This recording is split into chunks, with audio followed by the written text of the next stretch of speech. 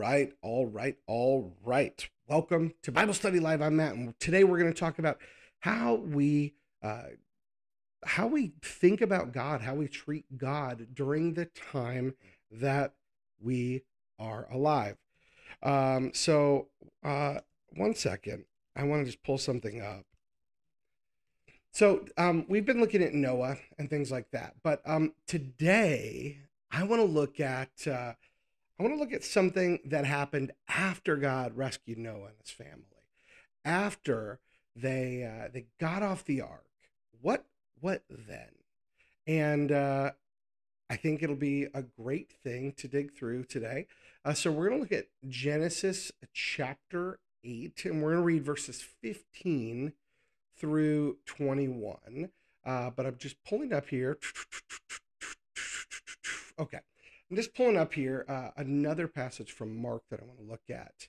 So bear with me here because I want to get this queued up too. And we're going to jump in. We're going to read through this stuff together. Now, as I always try to remind folks on Bible Study Live, what's up, Shalomi, my homies? What's up, Alternate Gaming? Thanks for jumping on. I love the little icon. Come get Psalm. I wish I could show that. Oh, I can to everybody. Okay. So that is so awesome. Thank you for thanks for the comment. Listen, wherever you're watching from, feel free to drop comments. I use Ecamm Live to stream through Restream, so hopefully I'll be able to see your comments. If I don't see them live, I will answer them after the fact. Look, here's the deal.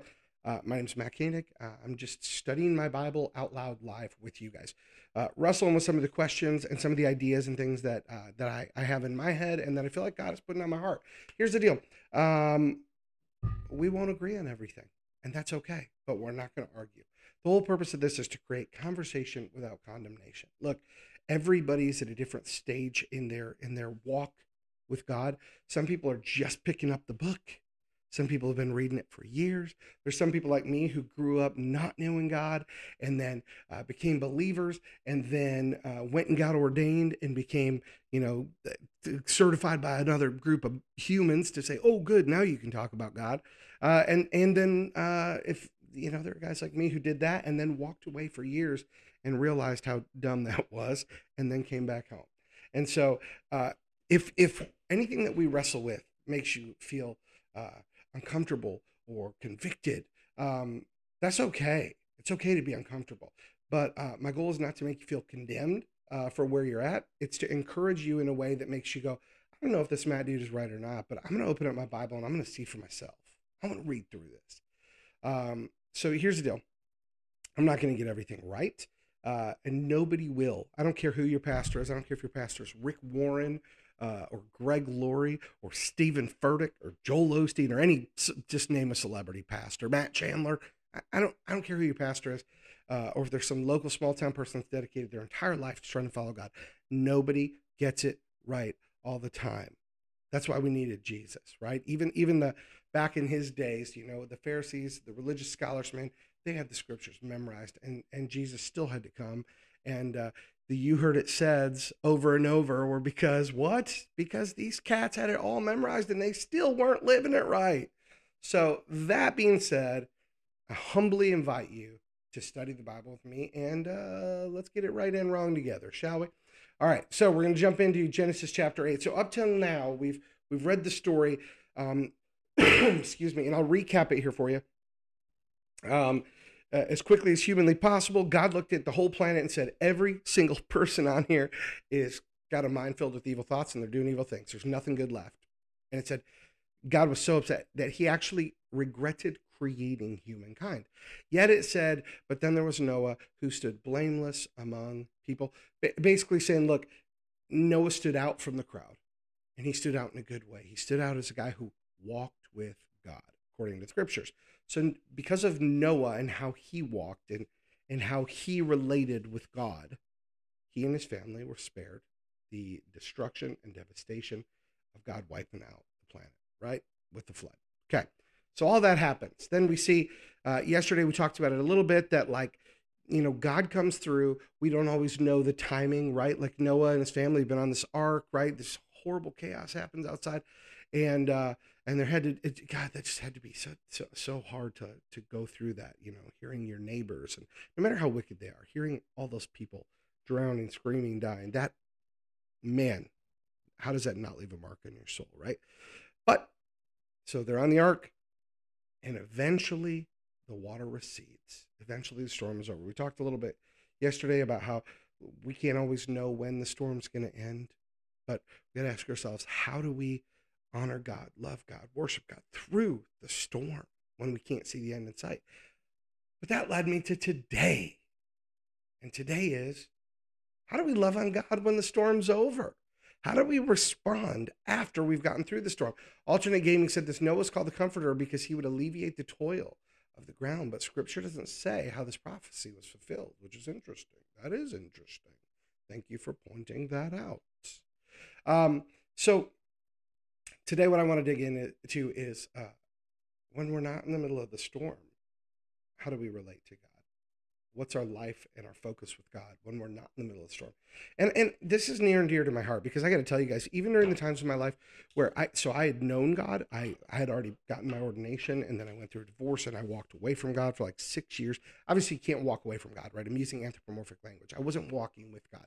My life wasn't aligned with God's values. For like 6 years, I was acting like a complete and total tool, making stupid choices. But I'll tell you this, when there was bad stuff going on, oh, I still said prayers, right? Even people who don't claim to know God, when they got a family member, I'll see them post online, hey, friends, you know, pray for so-and-so who's in the hospital. Pray to your God. And it's like, there's only one, like God of gods, right? Lord of lords, King of kings. We've got one God. But anyways, even people who claim to believe in nothing, when they're struggling through a really tough time, or they're looking at losing somebody they love so much, then it's like, oh man, come on, pray for them. Or even the ones who don't do that, it's interesting when somebody passes, right? When somebody dies, death is part of the human condition, entered into life in the garden, right? But it's interesting because I'll even hear people who claim to believe in no God say things like, well, they're in a better place now. It's like, wait a minute, if you don't believe that there's a God, you don't believe that there's a creator, you don't believe there's a better place and a worse place, so how are they in a better place than being alive, right? Like, but I think sometimes as people, we don't stop to think about the lack of rationality in some of those statements, or we look at it as irrational. Maybe it's a better way to say it, but one of the things that I wrestle with is I'm going, no. It's very rational for them to feel that way, and here's why: because deep down inside in our soul, we know that there is a God, and He created us in His image, and that God is for us, right? So it's an interesting thing to see how people react and respond during crises. But today, I want to talk about what I find equally interesting, and it's how people respond when there's no crises. I'm going to read through these scriptures, and then I'm going to share with you one of the most interesting things that we experienced when we moved to the South. And I'm going to be honest with you, right? We live in the Bible Belt. We live in Sparta, Tennessee now. And we moved from the West Coast. We very, very unapologetically say we escaped from the state of Washington. We are about an hour north of Seattle. But roll with me, because after I read the scripture, I want to share with you one of the most disappointing things that happened when we came to the South, to the Bible Belt. And I think it may shock you. So first, let's read the scripture. All right, Genesis chapter 8, verse 15 through 21. One last thing. I'm reading from the New English Translation because I love the translator notes in here, where the translators talk about why they translate things certain ways. NIV, NLT, New English Translation, Amplified Bible, New American Christian Standard Bible, the Message, paraphrased by Eugene Peterson. Whatever you're reading from, if you go to Bible Gateway, there's a bazillion translations.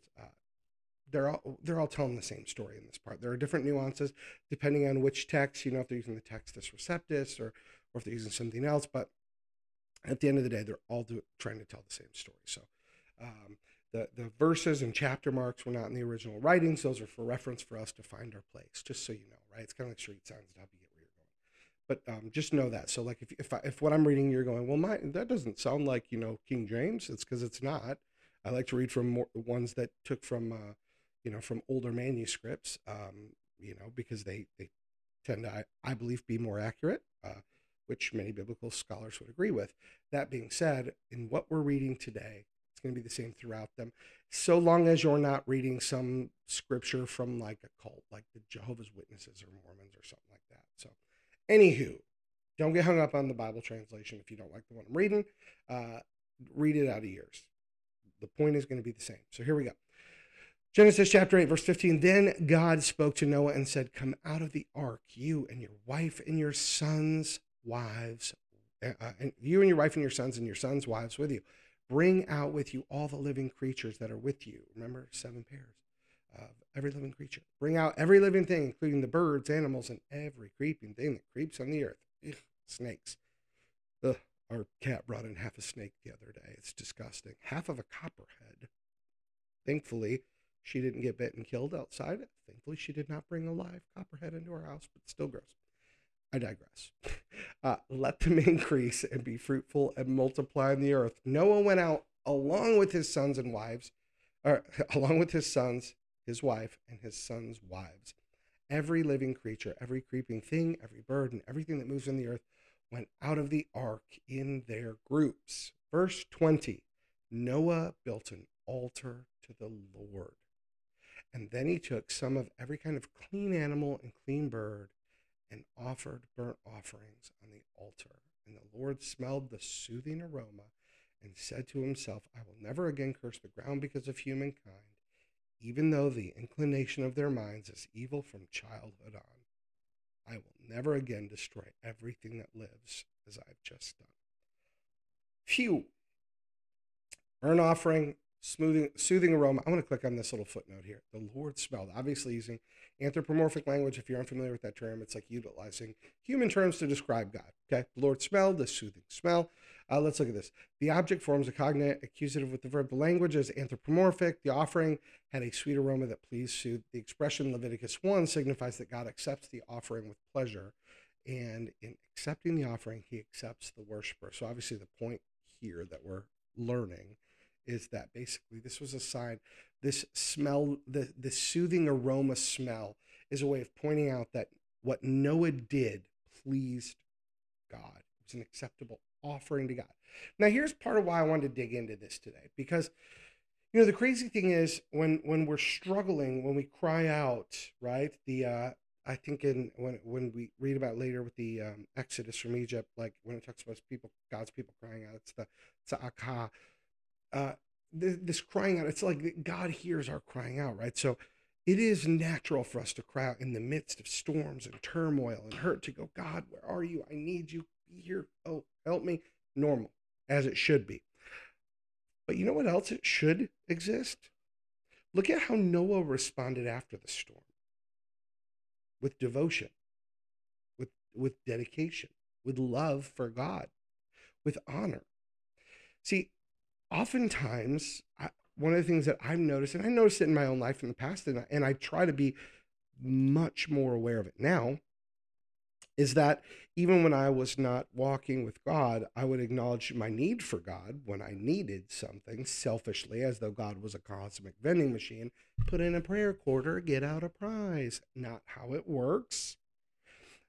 But when things were going good, when they're going good, how many times do we stop and go, man, God is good. Let me celebrate God. This thing this life I have, the fact that I woke up with breath in my lungs this morning, that's a celebration. What can I do, God, to show you how grateful I am for the day you've given me, the life I have? When we're through the storm, how do we respond? A year or so ago, my son and his wife, and then our grandsons, they had an apartment fire. Their whole apartment building burned down. I mean, it was bad. It was bad, and we were obviously praying for him. We did a little GoFundMe. Within a couple days, praise God, so many people who didn't even know my son and his wife and our grandkids came together and were able to get them moved, get them in a new place, get them furniture, and replace all their stuff. And the big thing I remember saying to my son was like, God carried you through this. Don't forget him when this is over. Like, don't forget how God has loved you through this storm. here's the deal. It's easy to say that on the outside looking in, but it's also so easy to get caught up in our everyday life, isn't it? So easy. But God's been saving humankind from the beginning of when he created humankind. We talked about this earlier in Bible Study Live a week or so ago when we were looking at the Garden of Eden. You know, when God sent Adam and Eve out, it's easy to just look at that as a punishment. Going, you don't get to live in the garden. Beep, beep, beep, beep, beep, beep. That's not how God is. God looked at them and said, man, we can't let them stay here because what if they eat from the tree of life? Then they're going to live forever. And it wasn't that God went, oh, great, I want them to be dead. God knew once they ate, they experienced shame. They experienced the weight of sin. And one of the most merciful things that God did was to say, I don't want them to experience that for eternity. So I can't let them eat from the tree of life. See, God is always looking for a way to rescue and redeem us. But we don't always, there are times in our life where we don't need a rescue. So in those moments, what are we doing with our relationship with God? Like, are we celebrating him? And by the way, Jesus rescued us. So we've been rescued. But sometimes we don't need an earthly rescue. Like we're not in the midst of a turmoil. And those are the times and those moments of complacency that the enemy likes to creep on in and distract us from giving praise and glory to God. Alternate Gaming pointed out something, said God closed the door of the ark to save them from the storm, but Noah had to open it after the storm. Begs the question, why? Like, why didn't God open it? You know, that's a good question. And while we don't get an answer, you know, one thing that your question makes me think of is this. That big old heavy door, you know, maybe Noah could rigged a system to pull it up, to close it or whatever. But you know, the rain started coming. That thing had to be closed quick, right? So we don't get like exact details of how God closed it. But here's the thing: when the storm was over, when I read that, and I think it's really really neat that you asked that question. When I read it, one thing that stands out to me is this: Noah had the ability to open the door, and maybe, just maybe, okay. And this is eisegesis, as me reading into the scripture, not pulling out. But one thing that comes to mind is Noah had the ability to open the door, and maybe God wanted to give Noah the opportunity to open the door into that new life for himself. You know, a lot of times Christians, we sit back waiting for God like baby birds, right? Waiting for God to drop the chewed up food in our mouth. We live through life going, oh man, God, when are you going to do this? Or, well, God will provide. There's this, I don't know if I'll call it a joke, but I guess it's a joke that people have told in the past where it's like a little anecdote. There you go, where people talk about, you know, to point out the picture of like how we miss opportunities. Like we sit there waiting on God when God has equipped us to do things. And there's a story about like this flood. You know, this flood happens, and this guy, you know, his neighbor comes by with a car and says, "Hey, get in. We're getting out of here." And the guy's like, "Nope. God'll provide. God'll provide." And then the waters get higher, and another neighbor comes by in a boat, says, "Jump in the boat. We're heading out of here." And it's like, "No. God'll provide. God'll provide a way." And then he's up on his roof, and a helicopter comes, and it's like, "Come on, climb up the ladder. You know, we got to get out of here. You know, the waters are rising." The guy's like, "Nope. God'll provide." And then the guy drowns. And when he gets to heaven, he says to God, "Hey, why'd you let me drown?" And God says, "Well, I provided a car, a boat, and a helicopter to get you out of there. What more do you want?" And I probably mangled this pathetic joke, but the point of the little anecdote is that, see, God created us in his image, right? He gave us the ability to be creators, rule over the earth, things like that. He gave us decision-making ability so that we can make good choices. We can choose right and wrong. We can choose good things or bad things, right? We have free will. So God has equipped us to make choices to move us forward in this life that we live in. And oftentimes we sit back going, "Oh, you know, God, are you going to do this for me?" So maybe the reason that God didn't open the door to the ark was because now it was time for Noah to do something, to step into this new life for himself. I'm not sure why, but maybe. I think that was a really cool question. So I said I was going to share this. So one of the most disappointing things when we moved to the South, by the way. Oh. Before I touch on that, there's another scripture verse I want to point out here. So, it's talking about how like even folks who don't believe in God or claim to not believe in God, 'cause everybody believes in something, right? They've got a God, even if they worship themselves. They make themselves their God. Everybody's got a God. Don't kid yourself. Like, I hate when people say believers and non-believers. Oh, no, no, no, no. Everybody's a believer in something. But interestingly, those who claim not to believe in Yahweh, our God, they all of a sudden start crying out when they have a big need. That was the point I was making. But here's the deal.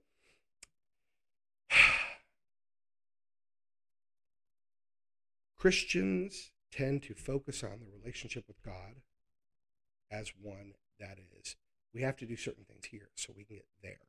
We have to be a certain way on earth to get to heaven. Jesus died for us on earth so we can go to heaven, as though the only point of life is getting to heaven. And that is not at all what Jesus taught. It's not at all what Jesus taught. Yes, that's a benefit of being a Christ follower. That is a benefit. But Jesus taught us to live a better way here on earth. God is the God of the living, not the God of the dead.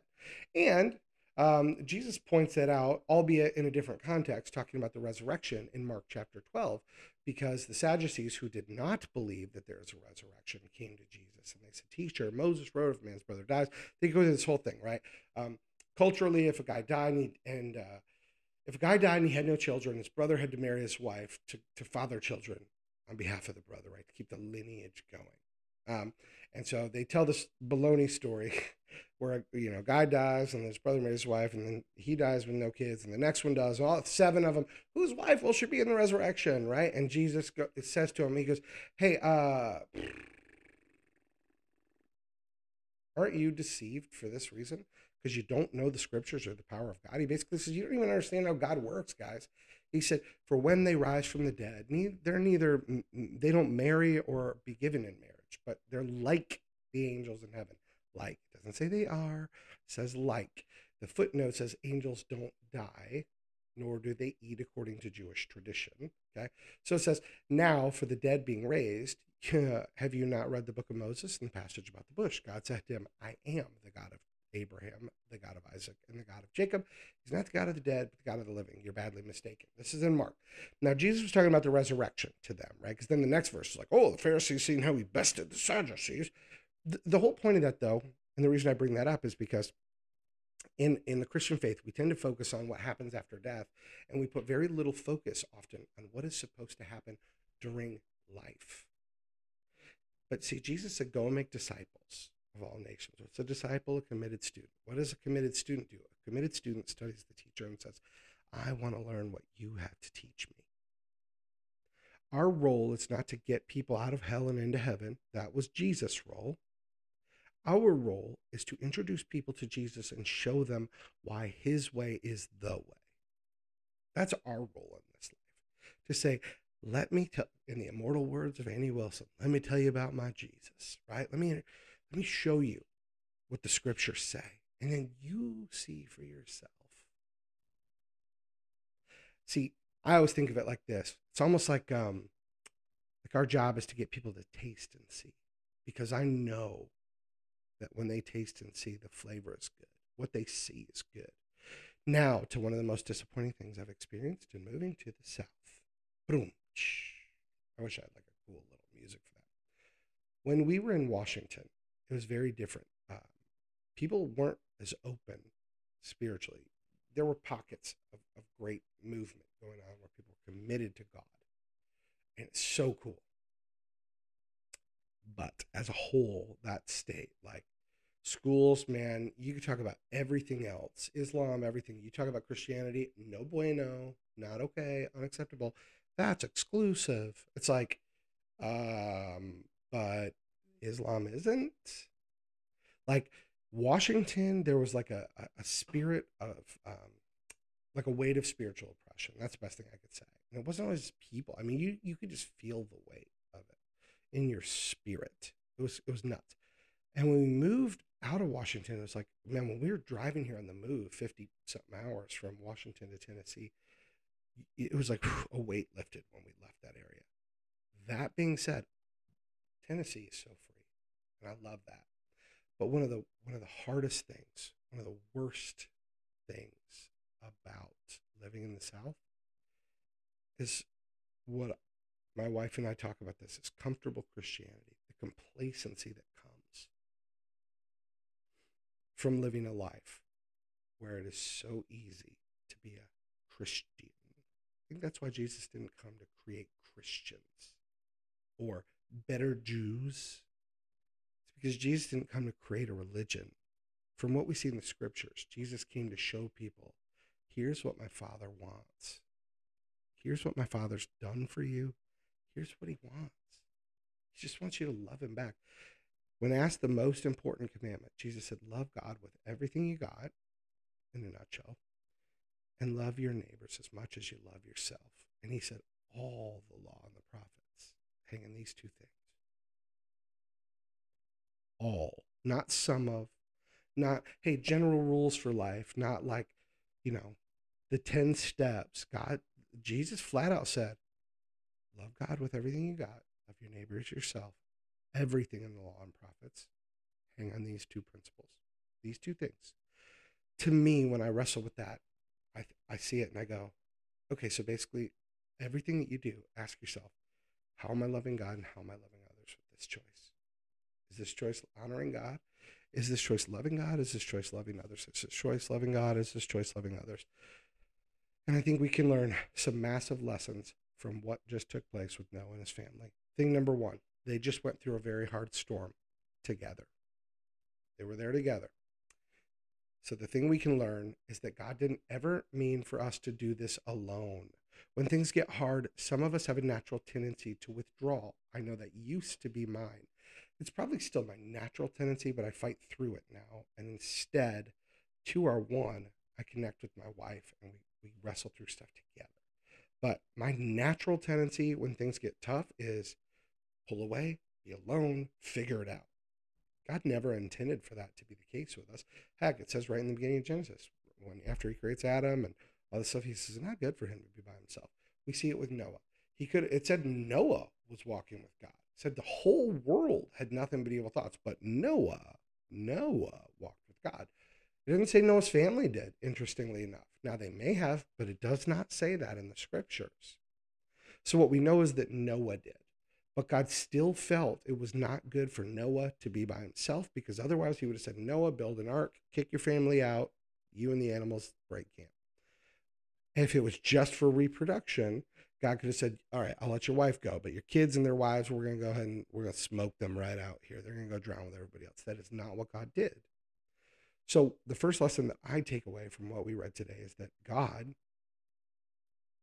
he wanted people to be in community. And so Noah and his whole family were on that ark. Second thing we see from this is that God believes we're capable. Like Noah and his family had to take care of all these animals. Now, there are a bazillion theories on what could happen. Were they hibernating? Did God put them in sleep? We don't know. What we do know is this. There was a boat full of 7 pairs of every kind of clean and unclean animal. This is crazy. That's a lot. That's a crazy zoo, right? Yet, God knew Noah and his family. They were caretakers. They could do it.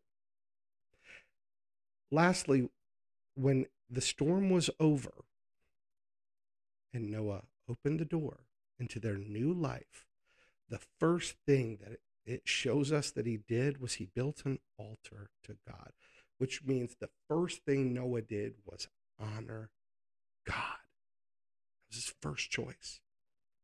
Not, hey, let's go get our houses built and then let's do this thing. No. Let's build an altar to God first and honor him. That's a powerful life lesson. What altars are we building in our lives? What altars am I building in my life where I should be building an altar to God? That's what I wrestle with when I see this. I have to stop and take an account of my life and go, is there another altar that I keep building? The altar of success, the altar of fame, the altar of wealth, the altar of pride.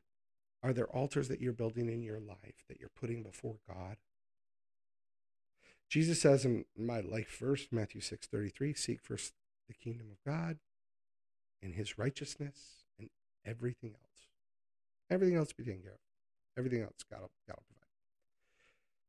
Are you seeking first God and his righteousness? Are you seeking first God and his righteousness? Are you honoring God first with your life? There we go. That's the thing I hope you take away from this. Noah went through a storm, but after the storm, the first thing he did was go, life is good right now.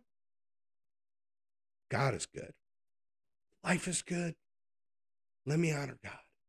When you're going through the good times in your life, my friends, don't forget the reason you've got a life. Don't forget the reason that life is good.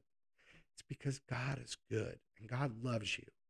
And God is all things for good so that we can see his glory.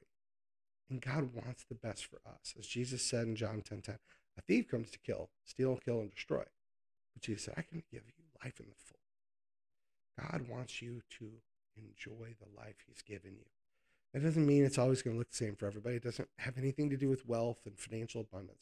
Although for some, it does mean that. Some people do have those resources and those blessings, and that's great. But the reality is, God has given you breath. He's given you life, and that breath in your lungs is his breath. That's his spirit, his ruach. God has breathed life into you. Do you celebrate that every day? Noah sure did after they got off that boat. It's the first thing he did. It should be the first thing we do every day when we wake up. Whether you've gone through a storm or a good night's sleep, my friends, can I encourage you? Make praising God and honoring him and communing with him the very first thing you do every day. And I also want to challenge you to make sure it is the last thing you do every night before bed. Before going to bed, my wife and I, we pray, and then I, I always read like a chapter of scripture with her before bed. And sometimes we'll just talk about it and wrestle with it so that God is in our mind when we go to sleep. And the first thing when our eyes wake up, I pray over my wife, and that begins the day with God on our mind. And then we do our devotionals together. And I love it. I love it. Do we have a perfect life? Nope. Do we screw up? Yep. We are saints, former sinners saved by grace. That doesn't mean we're sin free in our life. It just means I don't identify as a sinner. It's an Alcoholics Anonymous, not some 12-step program where every day I'm like, oh, I'm a sinner, I'm a sinner, I'm a sinner. No. Nope. I am created in God's image. In God's image, he created me. Now, there are times where I manage to screw that up, but by his grace and mercy, he still loves me. I'm still created in his image, and so are you. Let me encourage you, no matter where you're at in your life, you're just one moment away from walking a little closer with Jesus. Open your Bibles, get to know his word, get into prayer, have conversations with God, have an open heart, an open mind, open ears, and expect God to commune with you when you commune with him. God loves you. Jesus died for you. If you haven't made the choice to make Jesus the Lord of your life, today is the day that I want to encourage you to do that. Okay? Phew. I haven't said this in a while, but here's the deal. If you live in the United States and you need a Bible, if you don't have one, well, if you've got the technology to watch this, you can just download the Bible app. It's a great app. I would show you on my phone, but my phone is being used as my webcam right now. But you can download the Bible app by YouVersion, YOU version. It's a great app, and it's got a whole bunch of good translations and a lot of great devotionals. I'd encourage you to download that for free on your phone if you have a phone. If you don't have a phone but you got a computer, go to BibleGateway.com. Great resource. But if you need a Bible, if you don't have one, if you don't have the money, maybe you're watching this on a library, using a friend's computer, maybe you're at a friend's house. If you live in America and you need a Bible, my wife and I will buy you one and send it to you. Drop me a message with your name, address, and phone number so we know what to put in Amazon for the tracking. We'll go on there and we'll buy one and we'll ship it to you free of charge. You're not going to get marketed to or sold anything. Like, it's just, we love you. We want to be disciple makers. So we want to help you get into God's word.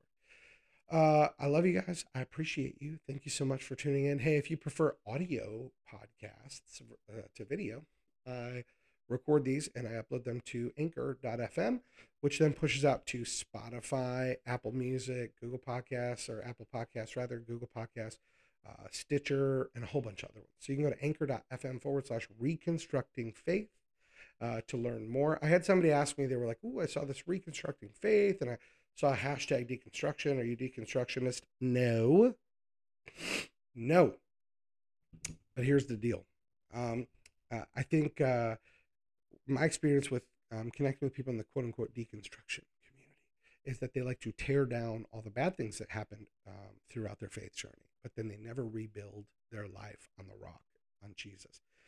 It's like let's all get in a group together and celebrate the wounds and the pain. It's following this model of culture, right? This let's celebrate brokenness model. That's not, God didn't make you to be broken. That's not what that should be about. Now, I do think, and I'm gonna share this just full transparency with you guys. I think there's a value in deconstructing it. Now, don't tune out yet.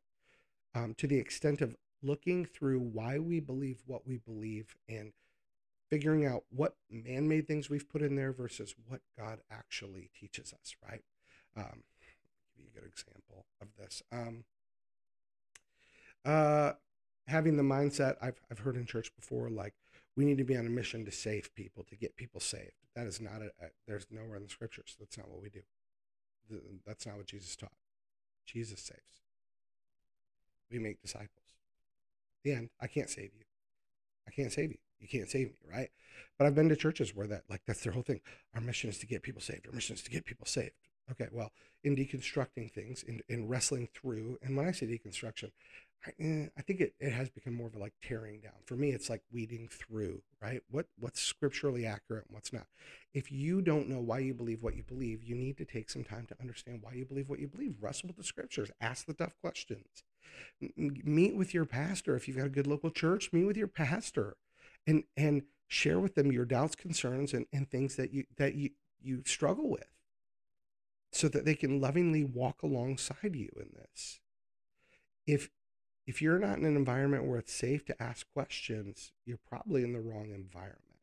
So to me, there's a whole process that everyone should go through, which is number one, coming to understand why we believe Jesus is who he said he is and God is who he says he is, right?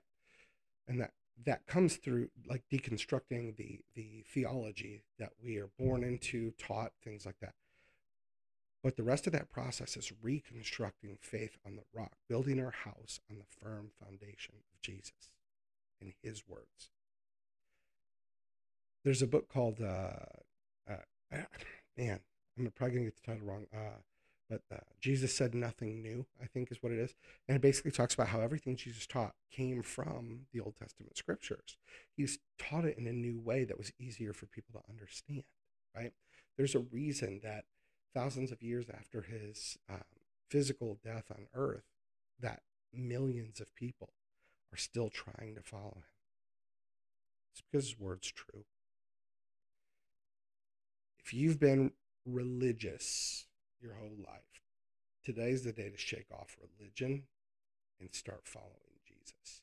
If you have been turned off by going to church because of all the religious hullabaloo, if you've said, I don't go to church because it's full of hypocrites and people that, talk about this God, but none of them are perfect, guess what? You're right. The church is full of hypocrites and broken people. It's why we need Jesus, because we're not perfect, but we're trying. If you've been turned off to God because of people in church, well, stop following people and start following God. Part of being in a community is so we can walk it out together, love each other through the hard times and the great times, celebrate together, cry together, and pick each other up when we're falling down on this journey. It's a long, hard road. It's not always easy, right? Our flesh desires a lot of things that are not good. It's just reality, which is why we walk through this together. It's because by ourselves, we're not gonna make it through to experiencing the best life God has for us on earth. That's why it's not good for us to be alone, right? So get in a good community with the understanding that it's not that you're getting in there looking for perfect people to model. We're all trying to model a perfect God who we saw the example of through the perfect life of Jesus. That's who we're trying to model. We're trying it together. Okay, so if you've been hurt, wounded by people within a church, within the church, the big C church, right? Because all these little denominations, it's all the same family. We just we cling to a different yoke, right? Like the yoke of, oh my gosh, Church of Christ people think if you're not baptized, you're not really saved. Whereas in a Lutheran church, sprinkling it on your baby's head is what saved you, in the beginning. Jesus saved us. But if we want to disagree on certain other things of theology, it's okay. Because none of us are going to get all of it right. Maybe I'm right about this and you're right about something else. But at the end of the day, I'm going to be wrong about something else and you're going to be right about it. It's not about right and wrong. It's about where are we heading? Are we heading in the right direction, right? If you look at, we drive a Tesla Model 3, and we can put directions in Google Maps on our phone. And we can put them in our Tesla, and it'll take us 2 different routes to get to the exact same destination. Is one of them wrong and one of them right? Well, no. And by the way, I'm not saying multiple religions lead to God. Please do not take it that way. No, no, no. I'm just referring to Christians who have slight differences in theology on things like water baptism and things like that. If you're following Jesus, if you're trying to follow Jesus, just think of it like we're all on this journey where we're trying to follow him. Some of us are going to go through a path over here, right? As far as our theology goes, some of us are going to go through a Baptist church. Some of us are going to go through non-denominational. It's fine. The ultimate thing is, are you trying to walk like Jesus? Best way to know is to open up your Bible. There you go. Get to know his words. Get to know him. Anyways, way longer than I meant to be on the end of this, but I just want to encourage you guys, get in your Bible. Get in your Bible. Get in your Bible. A couple comments from Alternate Gaming that I just want to read here because I did not read through them. So, interesting command in the scripture here. Let's just pop this on here. It says, there's an interesting command in the scripture. After you've eaten and are fully satisfied, bless God for all he has given you. Before the storm, during the storm, cry out for salvation, your entire hopes in God. But what about afterwards when you're free from Egypt, free from the storm, free from the hunger? What do? You bless God when you're fully satisfied. Deuteronomy 8:10. Great point. Ties perfectly into what we're going through today. Thank you for sharing that. It says, even an atheist cries out to the gods of their ancestors to help them when they hit rock bottom or when they're starving. But only one who truly fears God after remembering God, after they are successful, are satisfied. I would agree with you that, we got to praise God through the good and the bad, right? Celebrate with God. God loves joy, right? I mean, there's scripture talks about, God. I love the anthropomorphic language because it makes it so easy to much more easy to visualize. But like of God smiling, God laughing, God experiencing joy, God singing over you, like those are beautiful things. And by the way, Alternate Gaming, thank you so much for jumping on today. And I'm just curious, about your faith journey. I know you don't type God's name, and I know some people think it's disrespectful to, type the full name of God or say the name of God. But I also and I respect that, by the way, if that's who you are. I also know that I believe that God entered into a relationship with us. So there's a lot of language that refers to God as a father, and I think a father wants to be called by name, and so I love using God's name in a good way to acknowledge who God is. Noah's Ark may be a great relation to the future era of redemption. Reading this other comment by Alternate Gaming, it says Noah playing the role of Messiah, all the animals representing people from all nations, so the visions involving animals represent various nations. Dove being sent out could be seen similar to the spirit sent out, resting upon a branch, another name for Messiah who's beaten and broken, then returns a broken piece back to the ark, and then goes out again and lives on earth forever. Oh, what a beautiful representation. That is really cool. Thank you for sharing that. That is a really, really cool way to look at that. So thank you for those really thoughtful comments. I think that's a beautiful picture, word picture, to help people visualize that messianic version of Noah. On that topic, one of the things that, never mind. This has already gone on long today. We'll be back tomorrow. You guys, thank you so much for tuning in. Listen, I try and jump on here. It used to be earlier. It's apparently starting later, but typically I'm going to be on here between somewhere between 7:30 a.m. and 8:30 a.m. usually, Monday through Friday, Central Daylight Time. But you can always watch the recordings afterwards, and you can also always go and listen in audio format. If you go to anchor.fm/reconstructing faith, listen, no matter where you're at, you're just one moment away from walking with Jesus. Make today that day, would you? Love you guys. Appreciate you. And hope I'll see you tomorrow.